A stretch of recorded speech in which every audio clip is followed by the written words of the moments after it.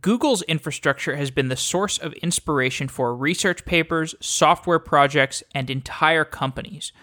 Google pioneered the idea that we care less about the individual machines that we are running our applications on, and more about the applications themselves. Containers are the abstraction that we use to separate the concerns of the application from those of the underlying hardware. CoreOS is an operating system built with this paradigm shift in mind. In a data center, the main job of the operating system is to be a platform for containers to run smoothly on. Brandon Phillips is the CTO of CoreOS, and he joins the show to explain what CoreOS does differently to power the applications that get deployed on top of it. Before we get to this episode, a few quick announcements. If you're interested in advertising on Software Engineering Daily, send me an email, jeff@softwareengineeringdaily.com. There are more than 14,000 engineers that listen to Software Engineering Daily on a regular basis, so it's a great place to get your product out into the ears of developers or to advertise available jobs that you might have at your company. Also, if you're an engineer that's looking for an open source project to work on, check out Software Daily at softwaredaily.com. This is an open source news and information site about software. It's being led by Jeff Tribble, a member of the Software Engineering Daily community.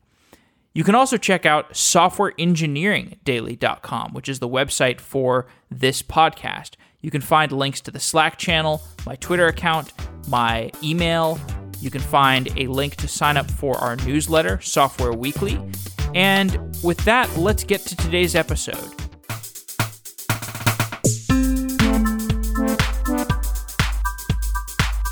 Brandon Phillips is the CTO at CoreOS. Brandon, welcome to Software Engineering Daily. Thanks for having me. There is a paper that I have heard you reference that was published out of Google called The Data Center as a Computer. The idea of this paper is that we have moved to a world where we no longer treat infrastructure with a concern for the individual machines we are deploying to. We want to think more in terms of our applications. When did you read this paper, and how did it change your thinking around building systems? Yeah, so sort of read this paper as I was winding down my experience at Rackspace, and it was really coming through pretty loud and clear that in the day and age that we started CoreOS and that we were thinking about these problems, that data centers were becoming more about supporting applications and less about actually building out the infrastructure themselves. And so, it was coming around the time that we were forming some of the initial work on CoreOS, and as we were coming off our experience having ran applications and helped to run data centers at Rackspace. So, how did those problems manifest in your work at Rackspace? Yeah, so at Rackspace, I was working on a product called Rackspace Cloud Monitoring. And on that product, we had like a globally distributed application. And a lot of our time was spent not necessarily focusing on that globally distributed monitoring application, but more time was spent, figuring out which servers to buy, what hardware configurations were necessary for the software that we were using, and then inevitably building out that whole pipeline of software from configuration management and build systems that would actually end up landing copies of the code onto the hardware. And so this is like a very common pattern for a lot of people is they have an actual application that they want to build, but they spend a lot of time thinking through these things that really are pretty common to every product, any software product that you build that has a hosted component of this lifecycle management of the application, setting up monitoring, capacity planning of the hardware, thinking about which pieces of hardware are going to run what application and this sort of thing. And to a large degree, those things in this day and age, and more so over the last few years, are things that can be automated, and that computers are pretty good at balancing and calculating and placing applications these days. And as we move towards this world where we're thinking about the data center as a computer, how do containers fit into this way of thinking about building systems? For sure. So the whole theory with this data center as a computer idea is that we we're thinking about not the individual like hard disks. We're not thinking about the individual blades or the individual machines. We're thinking about essentially taking some capacity, some memory and some CPU and some network capacity, and running the thing that we want across a fleet of machines. And we really don't care about the individual server. The individual server is something that's easily replaceable. Oftentimes will fail without human intervention and this sort of thing. So the reason containers are important in this world is because you really seamlessly need to be able to move an application between one machine to the other. Going back to this idea that in a data center, as a computer, any machine may fail at any time, you need to really make sure that this application is this atomic, consistent little thing that can be moved from host A to host B and ran in the exact same way as it was on the original machine. So that's really where the container starts to play its role. It's this consistent atomic piece of packaging around a piece of software application that you actually care about in the data center. What did Docker do that was new about containers? How did the Docker engine get so popular? Sure. So when we started CoreOS about 3 years ago, Docker hadn't been started yet, and largely containers continued to be ignored as a way of isolating and packaging up software. You saw a lot of successful companies building on top of containers. A very notable example of this is Heroku, a software as a service platform for building and hosting web applications. But the user wasn't really aware that Heroku was using containers behind the scenes. And in order for the things that we wanted to build to work, we needed containers to be brought to the forefront as something that developers and operations people thought about as a way of packaging and distributing applications. And that distributing applications part is really the part that Docker got correct and brought to the market, was this idea that containers aren't this complex machinery that you need to kind of custom do on every single host. It's actually something that you can package up, push up to the internet, similar to how you do like a git push for your code, and pull down onto other hosts. And so this idea of being able to package up really trivially and distribute software is really what made Docker successful and what brought containers to the forefront of the discussion that we have today around all these distributed systems and Kubernetes and this sort of stuff. So there were these variety of other container runtimes, Google LMC TFY and Cloud Foundry Garden, and Mesos had a container specification.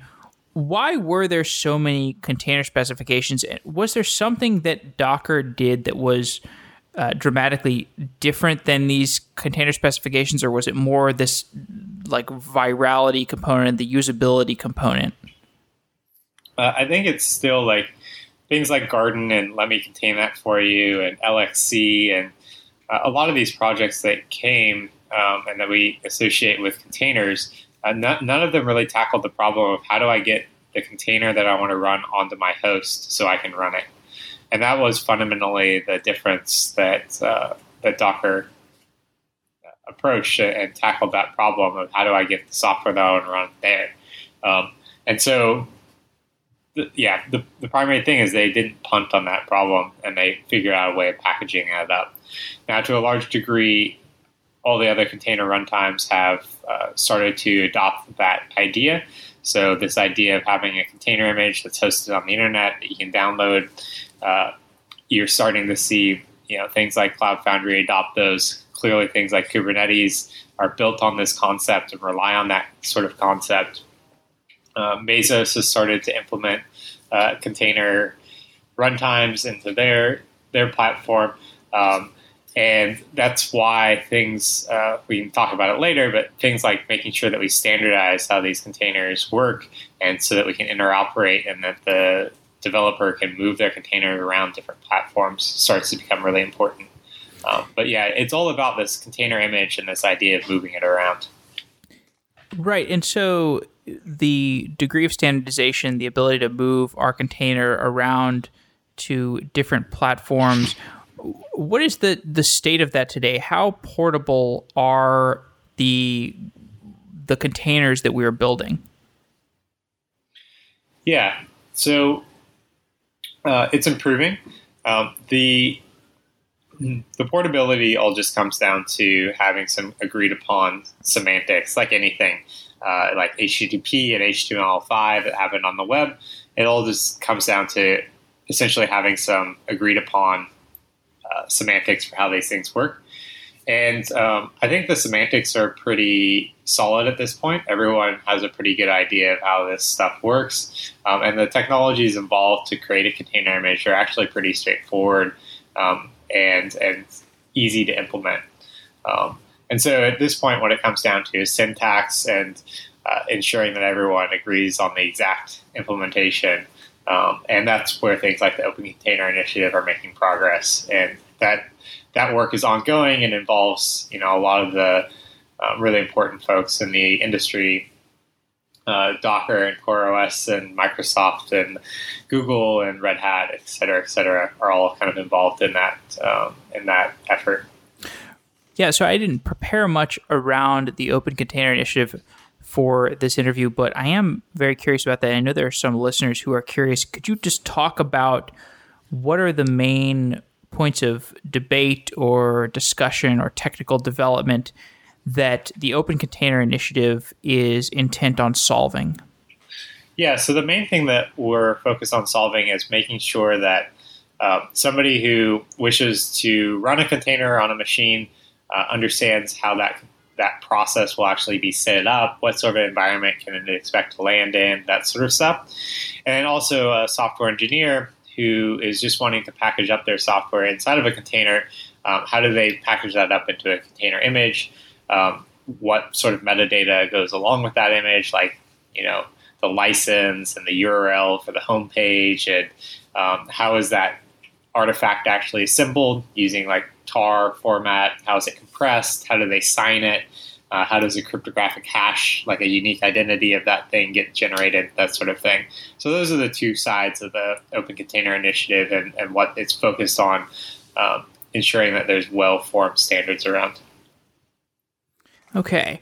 So getting back to talking about this space a little more broadly, sure. Just so we can move towards a conversation around CoreOS. So, the workflow for a developer who is writing code that's eventually going to wind up on a container is the developer is working on code, the developer pushes a commit to a repository, and that code winds up in a container deployed on infrastructure somewhere. And ideally, the developer doesn't have to think much more beyond that.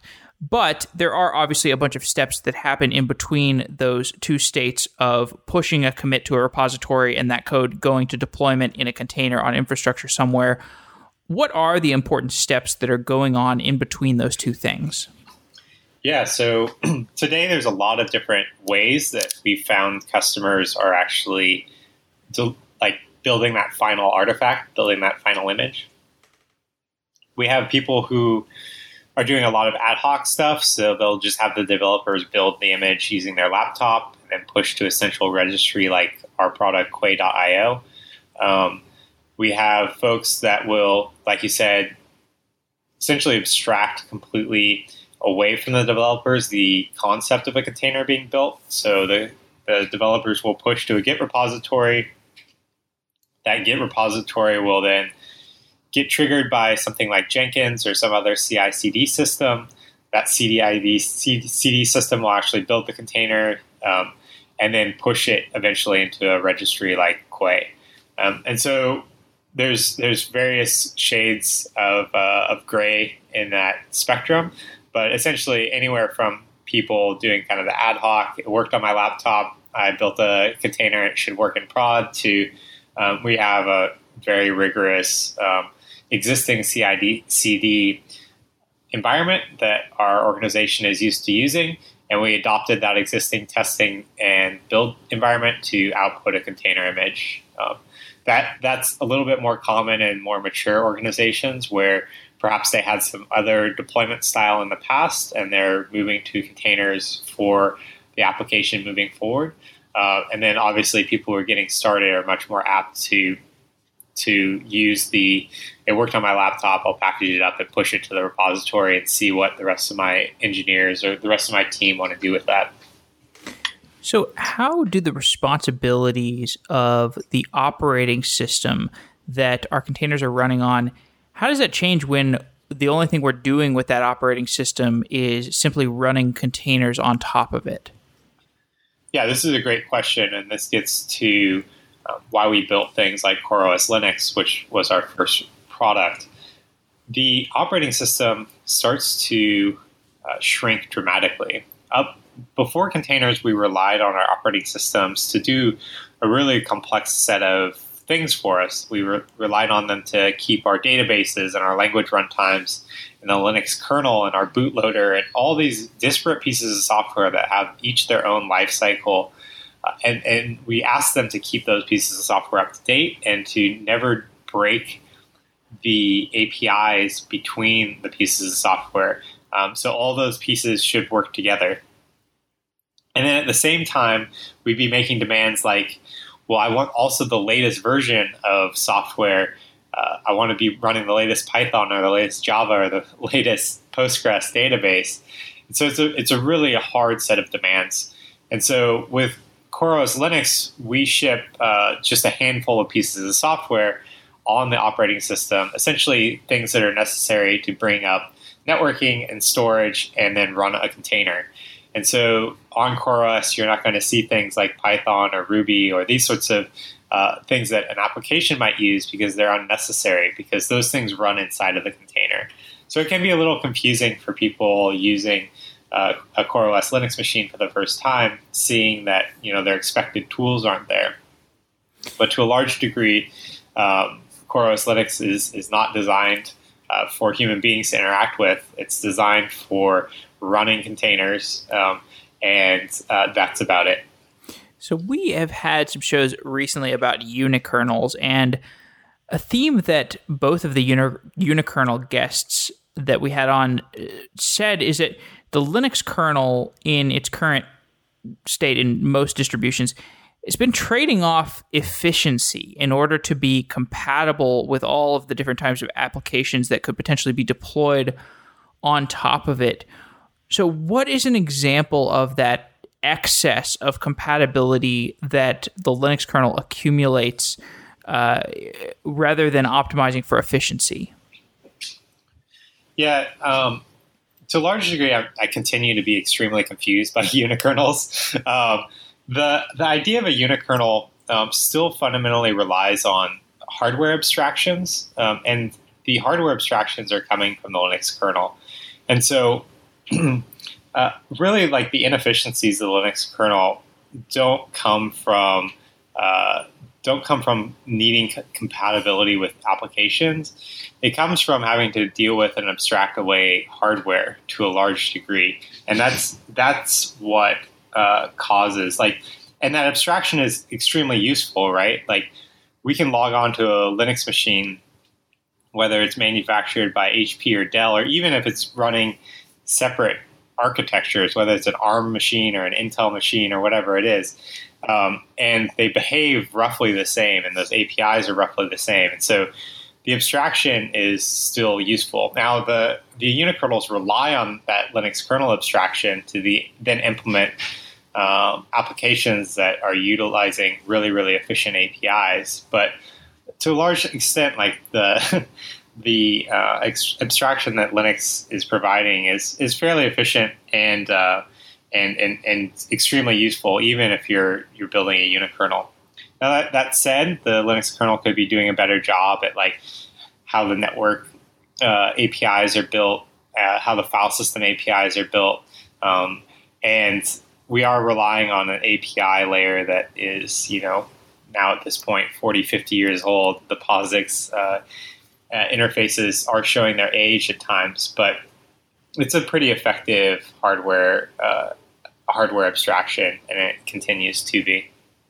Now, CoreOS is this minimalist operating system, and I feel like we should define what CoreOS is. I'd love to hear your take on how that contrasts with what the goals of unikernels are, but we should probably start at the basics. What is CoreOS? For sure. So CoreOS is two things. First is it is a 3-year-old company that's building a bunch of technologies around containers and distributed systems. And then CoreOS Linux is a product that we built that is a Linux operating system that's super minimal. So we'll talk about kind of the story of how we got started with CoreOS Linux. When we started to go down this path of wanting to, what we ended up calling Google's infrastructure for everybody else, but when we went down this path of wanting to build products to help people run their infrastructure in really efficient ways, we wanted to essentially from the very bottom of the stack create a set of software open source projects that did it in what we would like to consider the correct way. And so with CoreOS Linux, what we wanted to do is we wanted to strip out everything that wasn't necessary in order to run a container, reduce sort of the surface area for vulnerabilities, the surface area for introduction of complexity and backwards compatibility issues to the very minimum inside of an operating system. And then that would free us up to do some interesting things. One of which is that we knew that the container ecosystem would be moving really, really fast. And we wanted to have an operating system that could keep up with that pace. And then also we wanted to solve this problem of security updates. All software has security vulnerabilities. It's just a matter of time before they're discovered. Even the most secure thing in the world, lockdown, burnt into hardware, inevitably gets some sort of issue in it. And so in that way, CoreOS Linux differs from a lot of other operating systems built for servers in that we have a atomic auto by default upgrade system. And so the CoreOS, machine running CoreOS Linux by default will just automatically be upgraded to the latest version of the operating system over time. Yeah, I was going to say, talk in more detail about how those updates work, because CoreOS has no package manager. So the way that it does updates is quite different than typical Linux systems. Yeah, so the way CoreOS Linux does its updates is very similar to how our phones do our updates or how sophisticated networking equipment do their updates. So CoreOS has a A copy and a B copy of the software on installed, and then it will download a new copy of the software and place it on one of the A or B partitions of the disk. And then when it's gotten the signal one way or the other that it's okay to reboot and apply the update, it will atomically move from one version of the software to the other. And this has a number of nice properties. One is that it's really trivial to cryptographically verify that you're running a correct version of the operating system. Two is that you know for certain that you're running either the A or B version of the OS. It's a really common problem inside of traditional Linux package managers to be partially through an upgrade or partially reconfigured onto the latest system, or partially running the latest version of the kernel because some of the modules you're actually using from the new version of the kernel, et cetera. So there's a number of different corner cases that we avoid by having this very atomic, very consistent thing. And this atomacy and the consistency is really important once you think about managing more than a handful of machines. One of my favorite stories of outages when we were maintaining the cloud monitoring product is that we had this nice distributed system, 5 data centers, and we had a cron job that would do automatic apt update and upgrades when somebody was on duty. And so to a large degree, we'd automated the updates, but we hadn't been paying attention to whether we actually rebooted the machine onto the latest kernel. And so there's this terrible Linux kernel bug where the machines would just lock up when the leap second happens. And so we lost 2 of our 5 data centers simply because not even that we weren't applying the updates, it's that we hadn't fully applied the updates. So it looked consistent because the new kernel packages were there. It was actually inconsistent because the kernel installed was different than the kernel that was currently booted. And so these are very common operational problems, and we really wanted to hopefully automate, or at least help pave the way for administrators to automate their way out of a lot of that, those sort of accidental situations.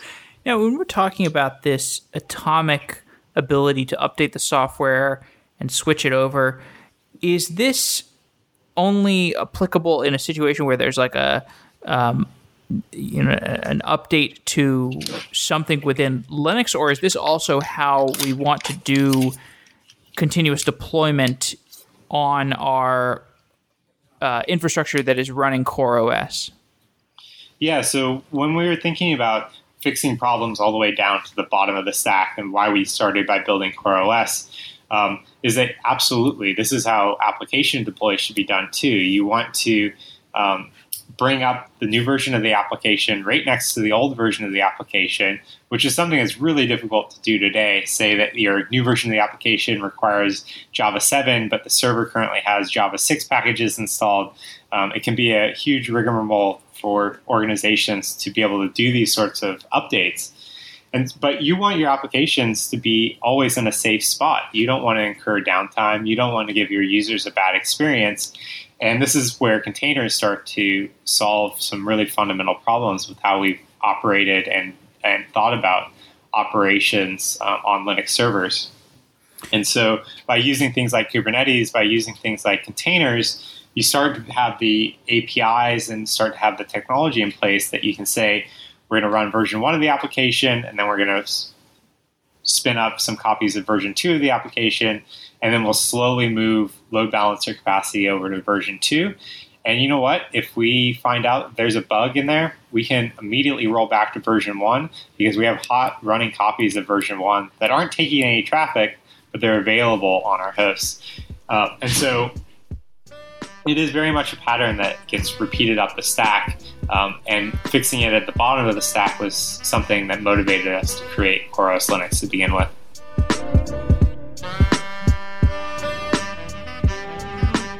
So not to jump ahead, but the typical model for when you're deploying a container on Kubernetes is you've got these pods and you allocate some amount of space to the pod, and then you spin up a container that takes up some amount of space within that pod.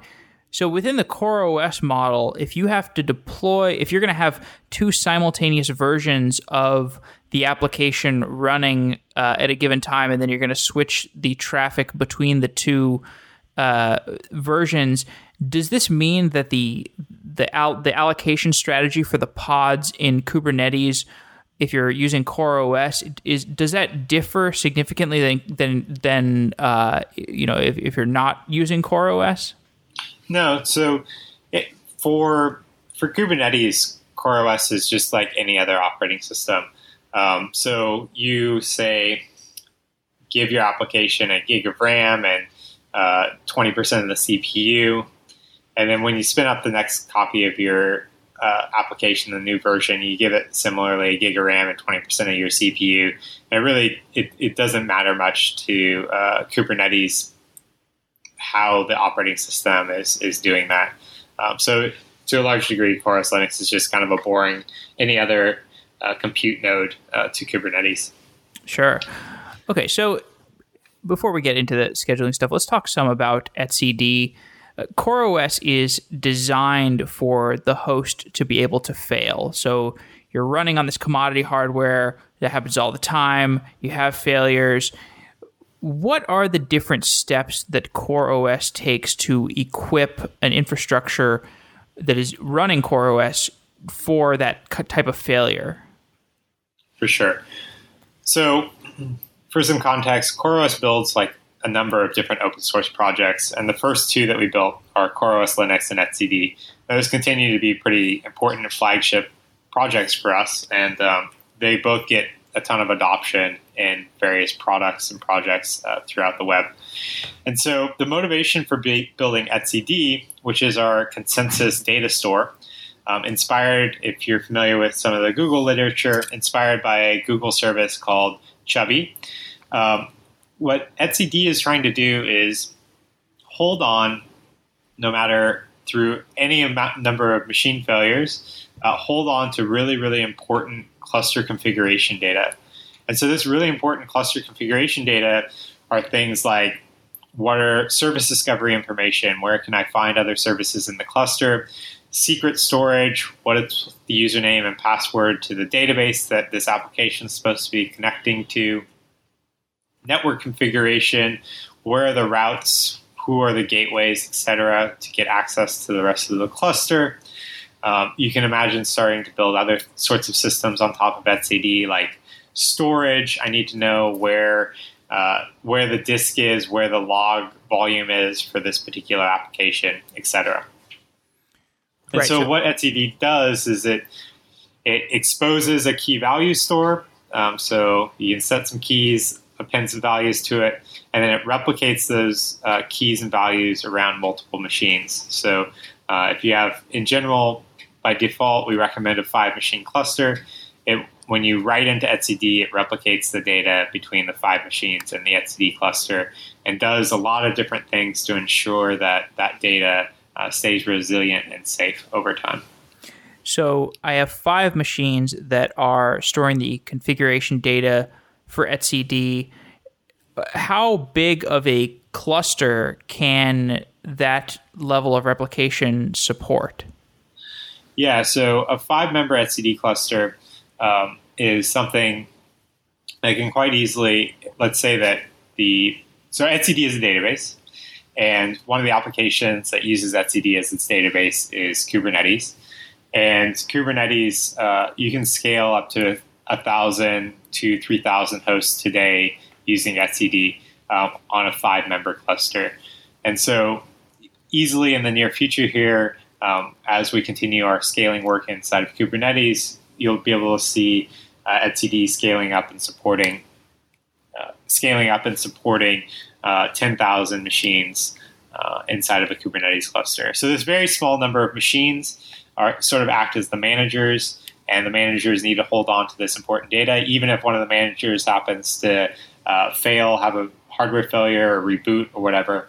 And that's the job of etcd, is to ensure this really important data that's required for these 1,000, 10,000 machines to continue doing useful work remains resilient and doesn't get lost.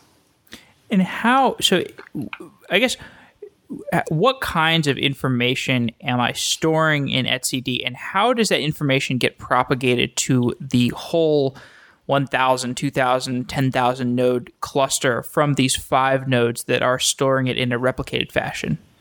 Yeah, so the data that is generally stored in etcd is data that was put in by the operators of a cluster. And so, like I said, it's everything that you would imagine is necessary for your application to run. So it's network configuration data, service discovery information, storage information, secret stores, etc. So anything that a human being has to put in so that the machines know what to work on, that's what you store in etcd. I guess the other piece is like scheduling information in the case of Kubernetes as well, is being stored inside of etcd. And then etcd has a number of primitives that make it easy for system administrators to audit what's going in there and back up what's going or what's being stored in the data store and that sort of stuff. And so how does that information get propagated to the rest of the cluster?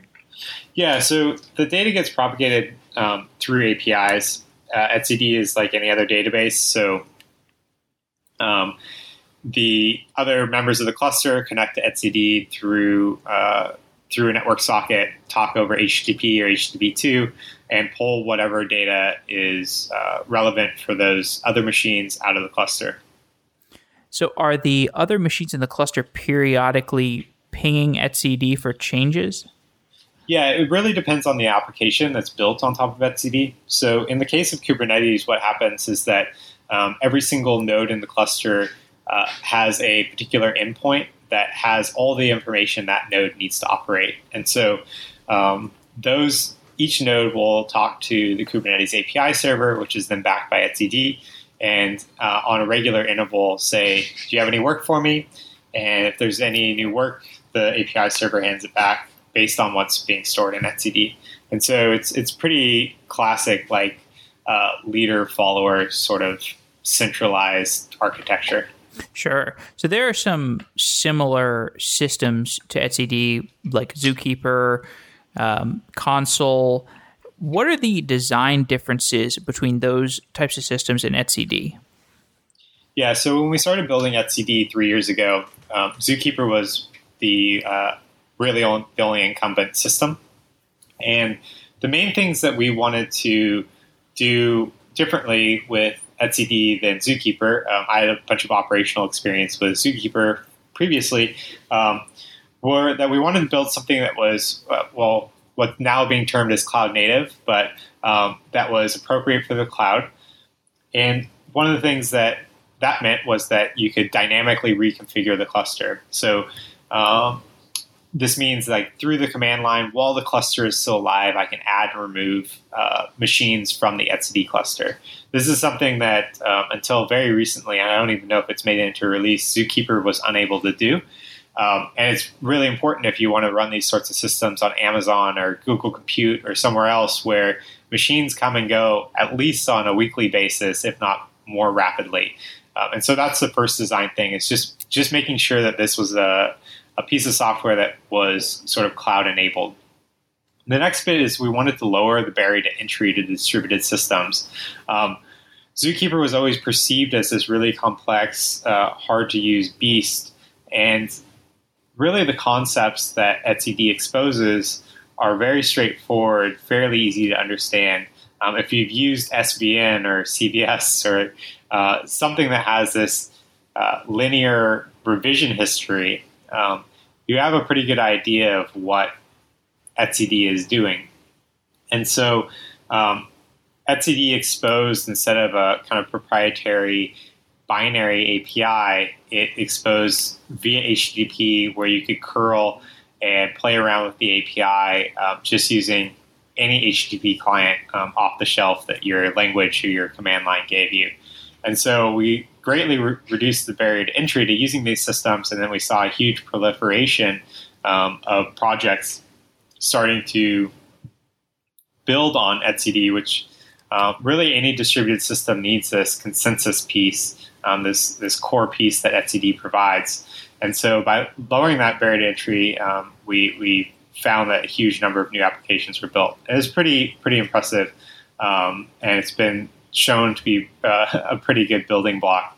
And that's how things like Kubernetes ended up getting built on top of etcd. Right. So it sounds like it's not like you did anything revolutionary in terms of the consensus protocol. It's Raft based, whereas Zookeeper I think is Paxos based. But ultimately, the breakthrough you made was more in the usability, the API. Yeah, there's actually Raft was pretty important as well. By choosing Raft, we got that dynamic reconfiguration ability. One of the things that the Zookeeper ZAB, Zookeeper is not actually based on Paxos. It's based on this Paxos-ish protocol called ZAB.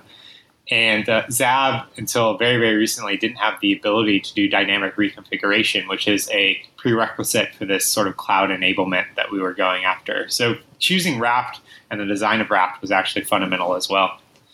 Okay. Well, let's talk about scheduling. We had a show recently with Adrian Cockcroft where we talked about scheduling, and that word can obviously mean different things in different contexts. In the context of CoreOS, what is being scheduled and how does that scheduling take place? Yeah, so for CoreOS, we have a couple of different scheduler projects that are kind of associated with us. We built a container scheduling system called Fleet really early on. And Fleet was a very, very simple scheduler that exposed something that looked like a regular init system like systemd to the user, but that init system was spread over a lot of hosts. And then the other scheduling system, which we are really deeply involved with, is Kubernetes. And Kubernetes is probably the more relevant one, as Kubernetes has gotten a lot more noise and traction in the overall ecosystem. So let me talk through that. In the case of Kubernetes, what we mean by scheduling is we mean the ability for a system administrator or a set of operations people to run, let's say, 20 machines, and to make those 20 machines available for anyone to run their application, their containerized application on top of. And what the scheduler is in charge of doing is the scheduler is in charge of identifying which machines have resources available to run jobs that are submitted by the human beings, and finding what are the best fits for those things. So ensuring that various constraints are maintained. So constraints might be things like, I want to ensure that task A and task B are never on the same physical host. Or I want to ensure that this task C lands on a host that has a GPU, etc. And so that's really, in scheduling, it's about ensuring that applications land on some sort of host and begin to run based on user input of constraints and resource requirements. Now, in a distributed system, one thing that needs to be scheduled is the update and reboot process. We talked about this a little bit earlier. CoreOS provides a tool called Locksmith for this scheduling. What is Locksmith? Sure. So let's say I'm the operator. I have these 20 machines, and on those 20 machines are running a very critical application that I want to ensure stays up because I don't want to get paged. But I have this competing thing that I also want to ensure that security updates to the underlying operating system continue to be delivered. And so I have these two goals that are kind of at odds, right? Like I want to ensure that as rapidly as possible I apply security updates, but I also want to keep my application up. So computers are really good at automating stuff. And so Locksmith is a tool for automating this process. So what Locksmith does is allows the system administrator to set a threshold for how many machines can be rebooting to apply security updates at a time, and ensures that before actually taking a reboot, a machine talks to Locksmith, asks, hey, can I take a lock to reboot? And then if a lock is available, it takes the lock, reboots, and then gives the lock back to the service at the end of applying the update. And so what this allows for is for system administrators to balance the, I want to keep my application up with the security concerns of actually applying updates. And it's a system that we're continuing to integrate into systems like Kubernetes, so people will have visibility into through the Kubernetes API whether a machine is in need of an update and whether it should update, etc. So there are a variety of systems that are built on top of etcd or on top of the schedulers that use CoreOS. They're systems that help with service discovery. What are some of the different approaches that are taken for service discovery in systems that use CoreOS?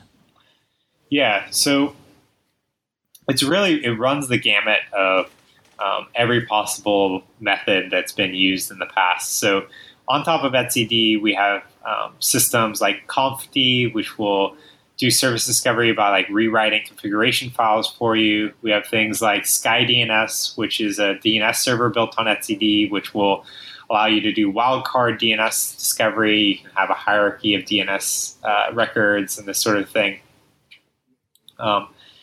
You have systems like Vulkan, which are actually load balancers. So you input into the Vulkan API what backend services exist, and then Vulkan will actually watch for the health of those systems and make decisions across the cluster of load balancers about what backends are healthy and unhealthy and that sort of stuff.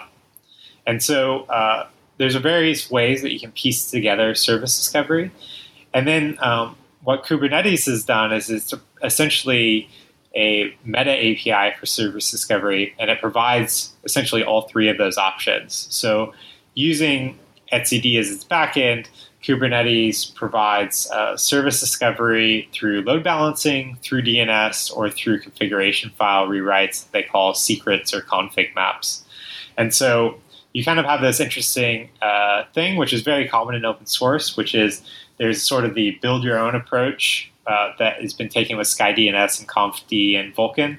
And then you have the sort of middleware platform approach, which is what Kubernetes has done, saying we'll have a unifying abstraction and then we'll provide an adapter to each of the layers as people find that their application works better with DNS versus load balancing versus something else. And you're kind of seeing all of those options available inside the etcd ecosystem. And what drives people to make particular selections in how they do service discovery? Yeah, in almost all cases, you'll see people go grab a tool like Conft or SkyDNS because they already have an application that's running fairly well. They have a deployment pipeline that they maybe don't want to containerize yet, et cetera. And so they'll pull something off the shelf that is just the one piecemeal component that fixes their problem and put that into their infrastructure. And so you'll see those sorts of patterns of adoption when people are kind of in an existing brownfield application and they can't make big architectural changes.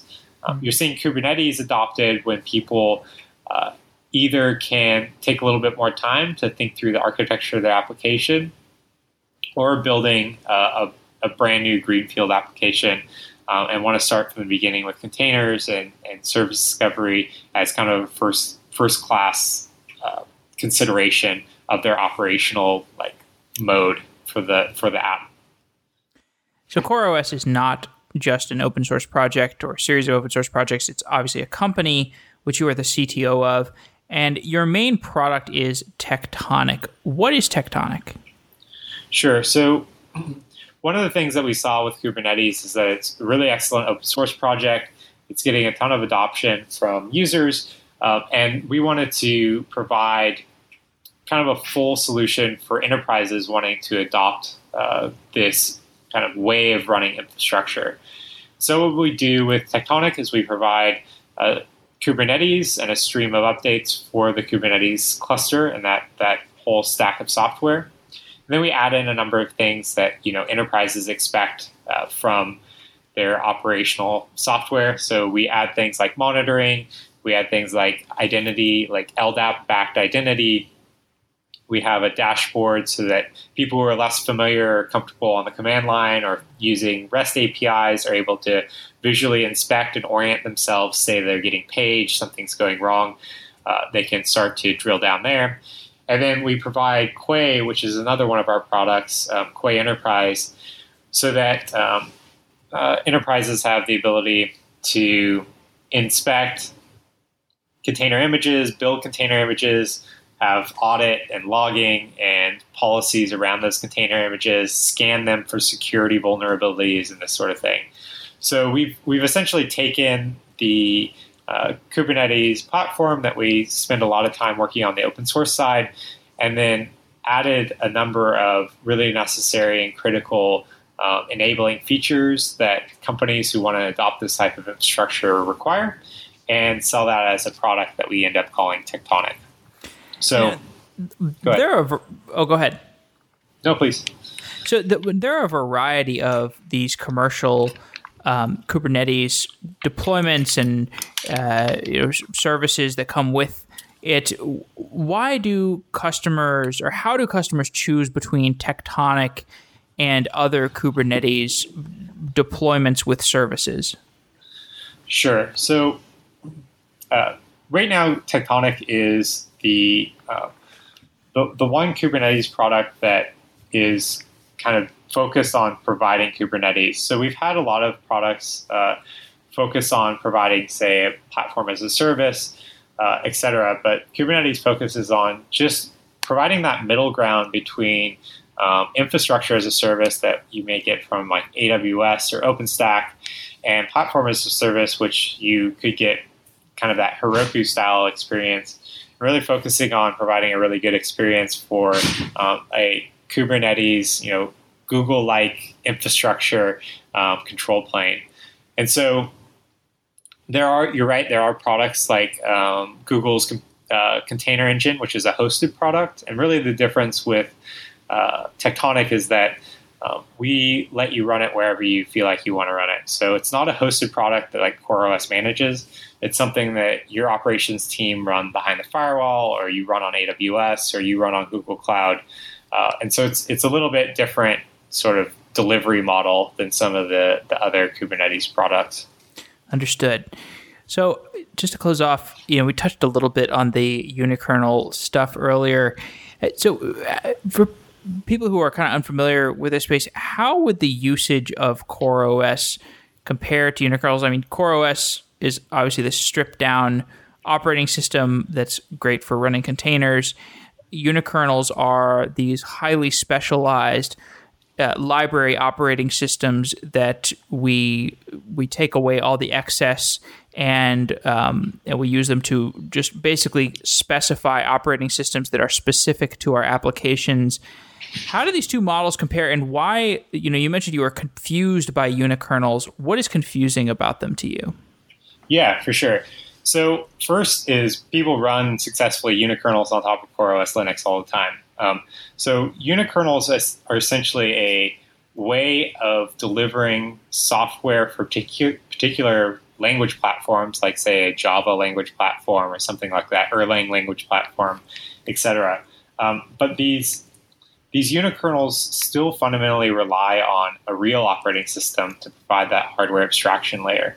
And so, yes, there are efficiencies that can be gained through using a unikernel, but they introduce a lot of operational complexity through not being able to leverage existing debugging APIs that the Linux kernel provides, not being able to leverage the introspection that is provided through, say, the process tables that doing PSs, doing strace, a lot of the basic fundamentals that the abstraction of a process on Linux provides you.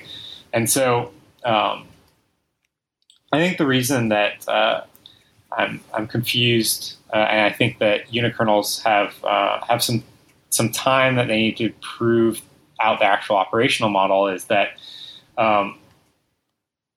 the efficiencies gained by a unikernel are oftentimes not like large changing efficiencies for an engineering team.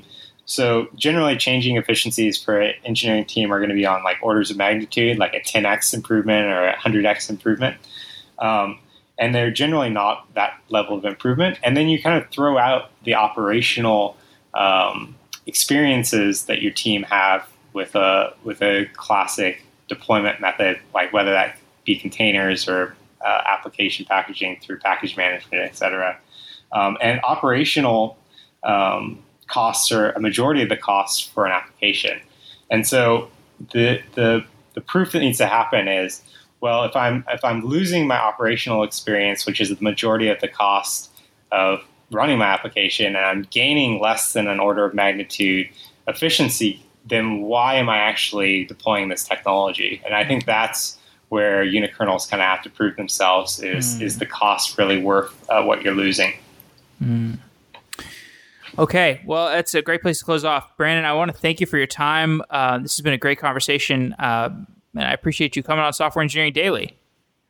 Yeah, for sure. Thanks for having me. And I just want to encourage anybody who is interested in checking out any of these technologies. We have a bunch of really great open source guides at CoreOS.com to help you get started with containers or help you get started with Kubernetes.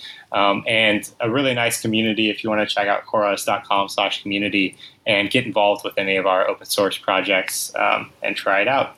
Or if they're looking for a job. That too. We're always hiring at CoreOS. All right. And make sure to use referral code SEDaily. No, I'm just kidding. Okay. Thanks. Well, thanks for coming on the show, Brandon. For sure. Thanks a lot. Cheers. Thanks to Symfano for sponsoring Software Engineering Daily. Symfano is a custom engineering shop where senior engineers tackle big tech challenges while learning from each other. Check it out at symfano.com/SEDaily. That's SYMPHONO.com/SEDaily. Thanks again, Symfano. Wow.